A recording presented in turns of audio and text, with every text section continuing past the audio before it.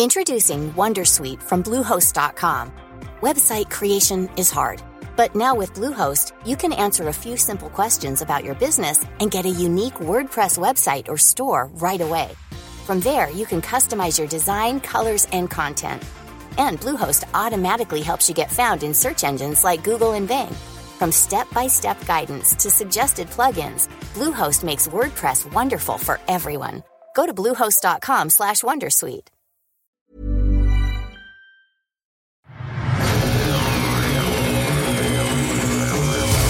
Ladies and gentlemen, start your engines. Oh, this'll be good. This is the Scrapyard. Hello, I'm Seamus Byrne. This is the Scrapyard. It has been a while. I've been on a series of trips around the world covering some really big esports events lately, which has put some deep cuts into my time both playing and following the week-to-week details of Blizzard news. I've also moved into a shiny new office this past week, and with that I hope I can say with some confidence that things are starting to get back to normal. There's been lots of news lately, and we'll start getting back on top of all the latest next week with a close look at all the latest Hearthstone plans with a couple of other adventurers who are starting to delve into all things Year of the Dragon and Rise of Shadows. But this week, tying in with all the esports I've been covering, I'm sharing the latest episode of my newest show, The Esports Moment. It's a chat with PiG and Maynarde, two Aussie Starcraft casters, while we were all in Poland for the recent IEM Katowice finals. I can call PiG a friend of the show as he came on back in the early days to talk us through how Starcraft World Championships were shaping up back at BlizzCon. Anyway, there's a little more intro attached to the Esports Moment episode, so I'll not waste more of your time covering the same turf. The Scrapyard will be back next week, so until then, relax and enjoy this episode. And if you like what you hear, go grab the Esports Moment directly from your podcast feeds to catch up on the interviews so far or to get ready for what's coming next.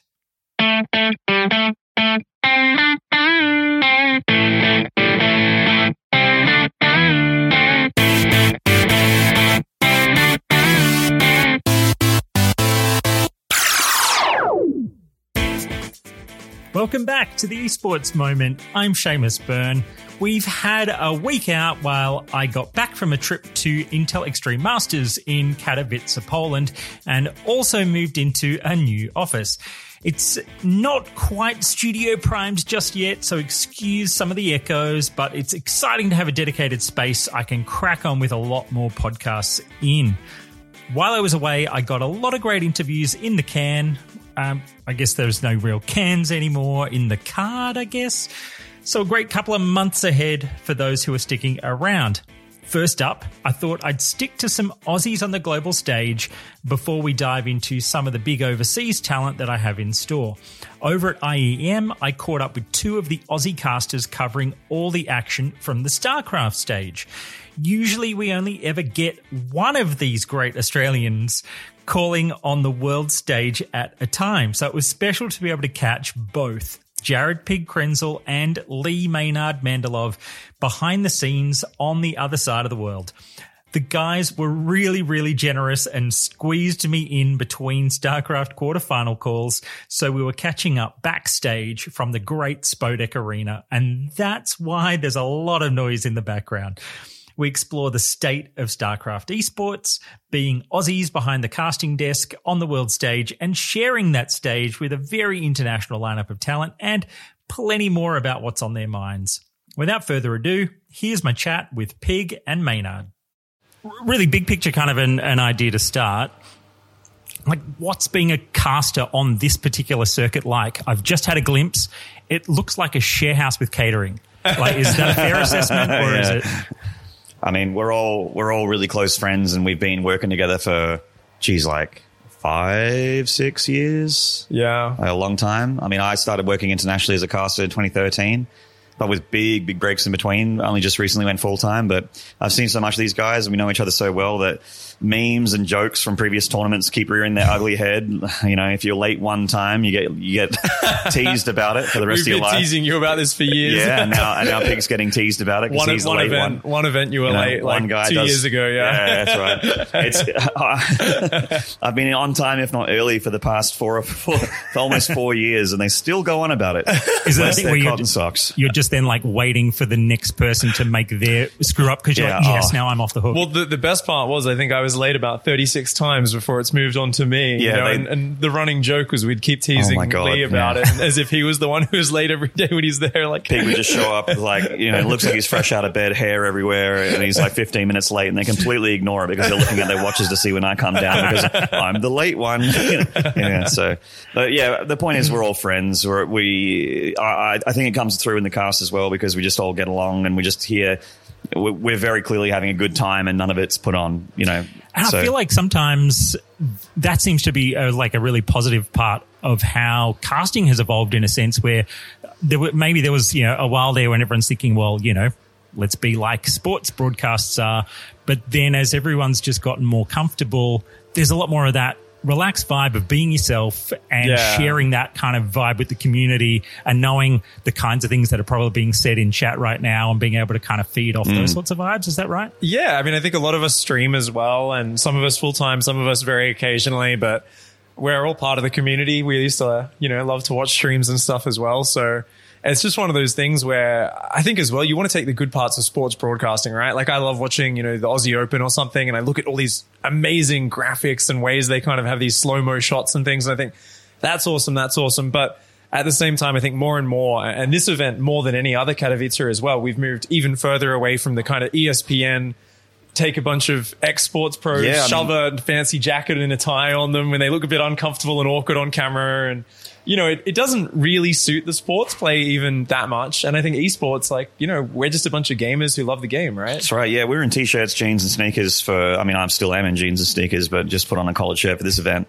You know, we don't dress like that. We aren't suit, tie sports people. You know, we're gamers, and in our off time we dress the way we do, and it just makes it more comfortable in it. And honestly, like even though it's just clothes, it reflects in what you're doing as well. Like you feel more comfortable, you know, so you start to get really cut loose, make a few more jokes, you know, tease people a little bit more, make draw risque things on the telestrator. I saw some of those pictures doing the rounds. Yeah, they did the rounds. We got told from on high that we should probably stop. But I mean, you can't argue that we're not having fun. But it was quality analysis. It is quality. You got to know where you're getting attacked from, and you got to know where the expansion locations. The expansions on the outside. The attack paths through the middle. That's right. Yeah, you got to know about that. So, what do you feel like some of the highlights of the scene have been over the past couple of years, and not necessarily in kind of specific moments, but I guess in how the vibe of the scene has been evolving as well? I think in Starcraft in general, we've seen so many like stages at this point, right? Me and Lee have been fans of it since the very start, and we've seen it be the very peak of the esports scene when it was having its resurgence, and then we've seen it kind of dip down and then go up and down. And I think Starcraft especially has found this nice point where we've got a much more engaged community. So people just are having more fun. There's less kind of people hanging on and being as like nervous about, oh, how many viewers are watching this tournament, or is it big enough, or are we legit like traditional sports now? There's still a little bit of that. Don't get me wrong, that's never going to go away. But I think people just kind of look at Starcraft, and it's got this kind of chess-like position where people realize it's really hard. It's amazing to watch, and we've got great support. We've still got war chests going on that have been selling out. We've got new skin packs that keep selling out. And it's just kind of a sweet spot, I think, where the community's very positive with the way the game's developed. It's still ongoing development and little balance changes. But I don't know. It just kind of feels like the positivity is a lot more than it was at some of the low points a few years ago. Definitely. Look, there was definitely a huge trough for the game. I'd say like circa 2014, 2014, 15 maybe. Probably like 15, 16. Yeah, probably, like before Legacy of the Void came out in 2016, end of 2015. Yeah. But there was definitely a big trough where the whole like dead game meme was going through, but that's definitely dissipated. People have realized it doesn't need to be the number one esport anymore like it was in 2010, 2011. But it's a huge research. I think a lot of it actually has to do with free to play, which we haven't really mentioned yet. The game went free to play, I think a year ago. 2 years ago? Yeah, start of last year. Start of 2018. Yeah, that's right. End of 2017. And that made a huge resurgence for the game. There's a lot of more focus on microtransactions. The war chest is, as Jared mentioned, like that's a huge contributing factor to like basically saying, hey, community, if you want to fund these tournaments, then show us you can. Yeah. And the community for StarCraft always shows up with funding these tournaments. I mean, one of the big ones we have to always shout out when I think about the community funding is Home Story Cup, where when they open the floodgates for donations, they'll have a stream of maybe 15,000, 14,000 people watching. So in the grand scheme of things, not that many. But they will get 20,000 euros in like 40 minutes. Yeah. Because of how much this community like puts their money where their mouth is with how much they love the game. Yeah. The ones that survive the trough and are back for the resurgence, still here for the resurgence, I should say, rather than back, Yeah. Like, yeah. I feel like, on that point of sort of how the game has kind of positioned itself, it does feel like for a long time, obviously we've got a lot of the other big games right now that are all about like change the meta, big changes all the time to keep people interested and excited. StarCraft does feel more aligned with the CS type stuff right now, where it's kind of a little more stable and about just kind of pitting pure skill against, and knowing that there's a community that is kind of loyal and dedicated. Is that a fair assessment? Yeah, I think it's funny, right? Because like you think of, I think of like Test cricket to like 2020 and like Big Bash League, and they're like, there's fireworks, and whenever anyone hits a six, there's a dude doing flips on a trampoline, and like there's like all this crazy stuff that they're trying to like dress up and do this. And a lot of games are like that. They're like, hey guys, new patch for our game. It's totally different, and I definitely prefer the, hey, the gun has slightly different recoil, or in StarCraft terms, it's, the battlecruiser can move while shooting, and it's still a relatively niche unit, but it's kind of, hey, it's got a bit more usability. Hey, we've kind of changed the Nidus Worm because we've always been dreaming about being able to reposition units around the map. Let's make that a bit stronger. I definitely prefer that, right? It's the equivalent of in tennis. They're like, we're changing the ball size by 1 millimeter. And if you're a top pro, yes, it makes a big difference, but to everyone else, it's the same game. Most of the skills still carry right over. Yeah, it's good. I have nothing to add there. That's really good. Quite a good analogy. Tired of ads barging into your favorite news podcasts? Good news. Ad-free listening is available on Amazon Music for all the music plus top podcasts included with your Prime membership. Stay up to date on everything newsworthy by downloading the Amazon Music app for free, or go to amazon.com/news ad free. That's amazon.com/news ad free to catch up on the latest episodes without the ads. How regularly are you guys actually on the road? And I'm kind of curious, when I watch some of the ANZ League type stuff, I get the feeling you're mostly like you're casting from home or things like that. You're on a kind of a stream sometimes. Primarily, yeah. Like a lot of this, there's the same thing with the online qualifiers in every region, as a lot of it is done online. Although I think America and Europe has been getting studio broadcasts, which have actually, on a side note, been doing really, really well. They've been getting a great viewership, and it's relatively low cost to run versus one of these big stage events. As far as how often we're on the road, I think we're pretty similar in that regard because we sort of rotate. You'll go to an event and I'll not go to one that I go to, and I'll go to one that you don't go to. Yeah. Because, as Australians, we're quite expensive, flight costs and all that sort of stuff, Yeah. So I'd say maybe once every couple months we go somewhere. Yeah. Or a few months maybe. A couple of years ago, I think it was a few more kind of just all these odd events popping up. Yeah. Whereas it's more, a lot more online stuff at the moment. It's kind of nice because, we work on our streams and our own things, which is always that good thing, I think, as anyone doing esports. If you've got your own branding and your own channels that you've got complete control over, because anything you can do from home is good. It's earning money in your underpants, man. Exactly. Literally the dream. And anytime you can skip a 36-hour transit from Adelaide, I think that's pretty good, right, Maynard? Oh, yeah. Do I want to have a 12-hour layover in Dubai for the rest of these 14 hours? Maybe just stay home. Yeah, I remember the one reason I love the situation we have now, even though, obviously there's a part of me that wishes there was an event on every day for StarCraft, and there's people saying, come, we'll fly you out. I remember one month in 2016 where I did like 4 events in a month.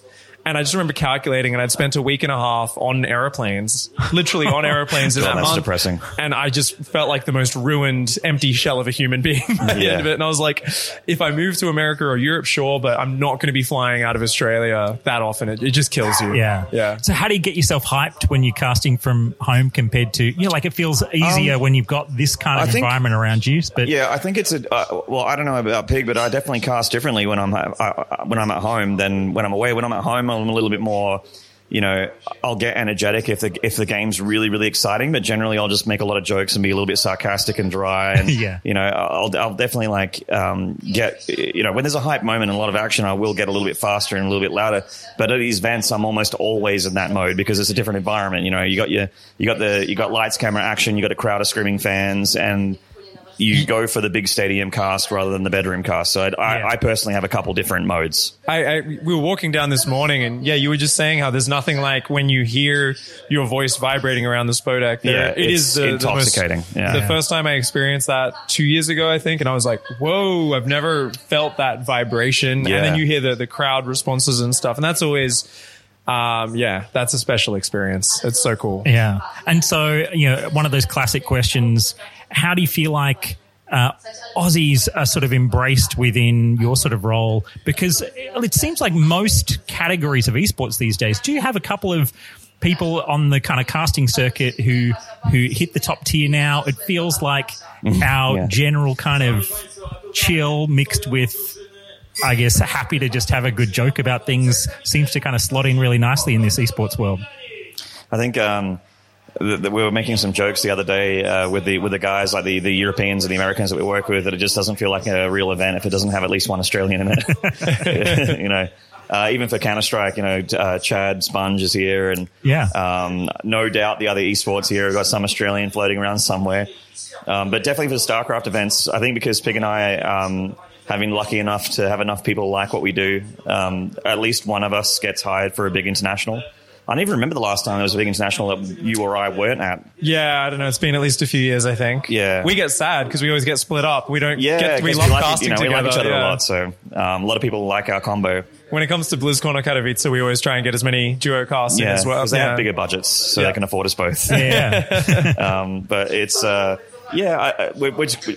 certainly for StarCraft, all the big internationals seem to have the token Australian. Yeah. As a last question, what excites you most about, the coming year or two in the scene, right? Like 2020 is only a few months away. So, in that kind of context of what excites you about this coming decade in the esport you love? Like real big picture, hey. Geez, 2 years? who the hell knows what this game looks like in 2 years, man? I thought you said 10 years. There'll be a fourth race. A fourth race? Yeah, that's it. A lot of people have been asking for that. I mean, you kind of brought up the magic of StarCraft is that it doesn't really get touched that much. It's a little tweak here and there.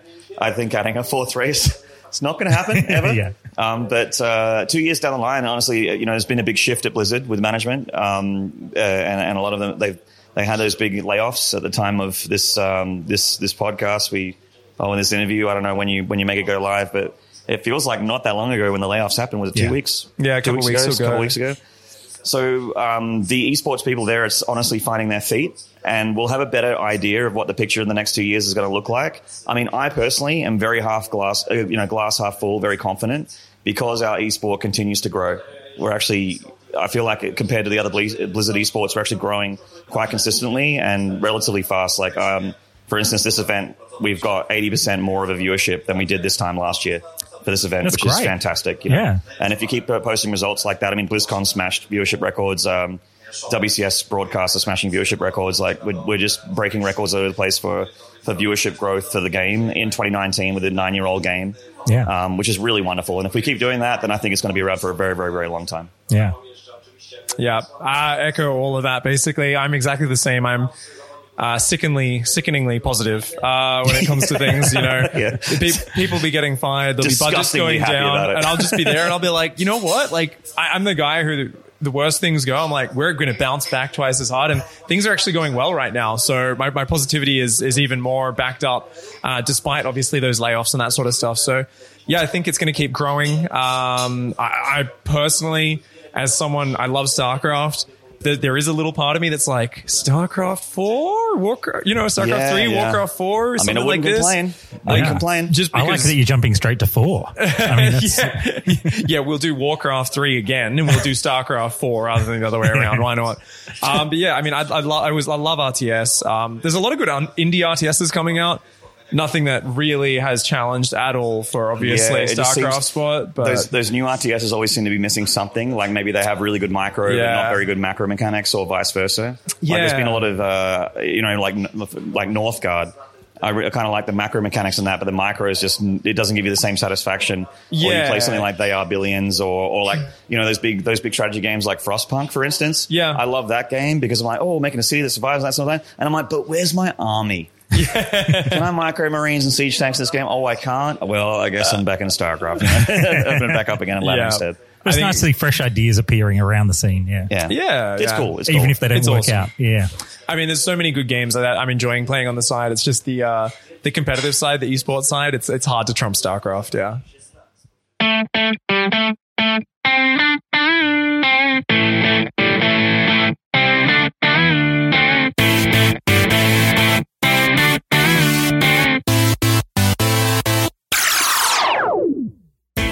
The Esports Moment is produced by me, Seamus Byrne, as part of the Biteside Podcast Network.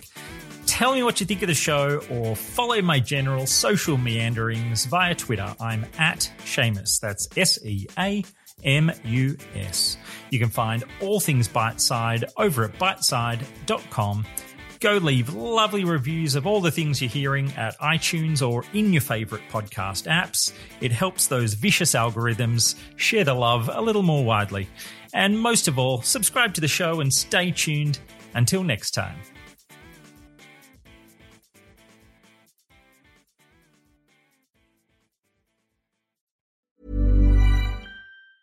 Tired of ads barging into your favorite news podcasts? Good news. Ad-free listening is available on Amazon Music for all the music plus top podcasts included with your Prime membership. Stay up to date on everything newsworthy by downloading the Amazon Music app for free or go to amazon.com/news ad free. That's amazon.com/news ad free to catch up on the latest episodes without the ads.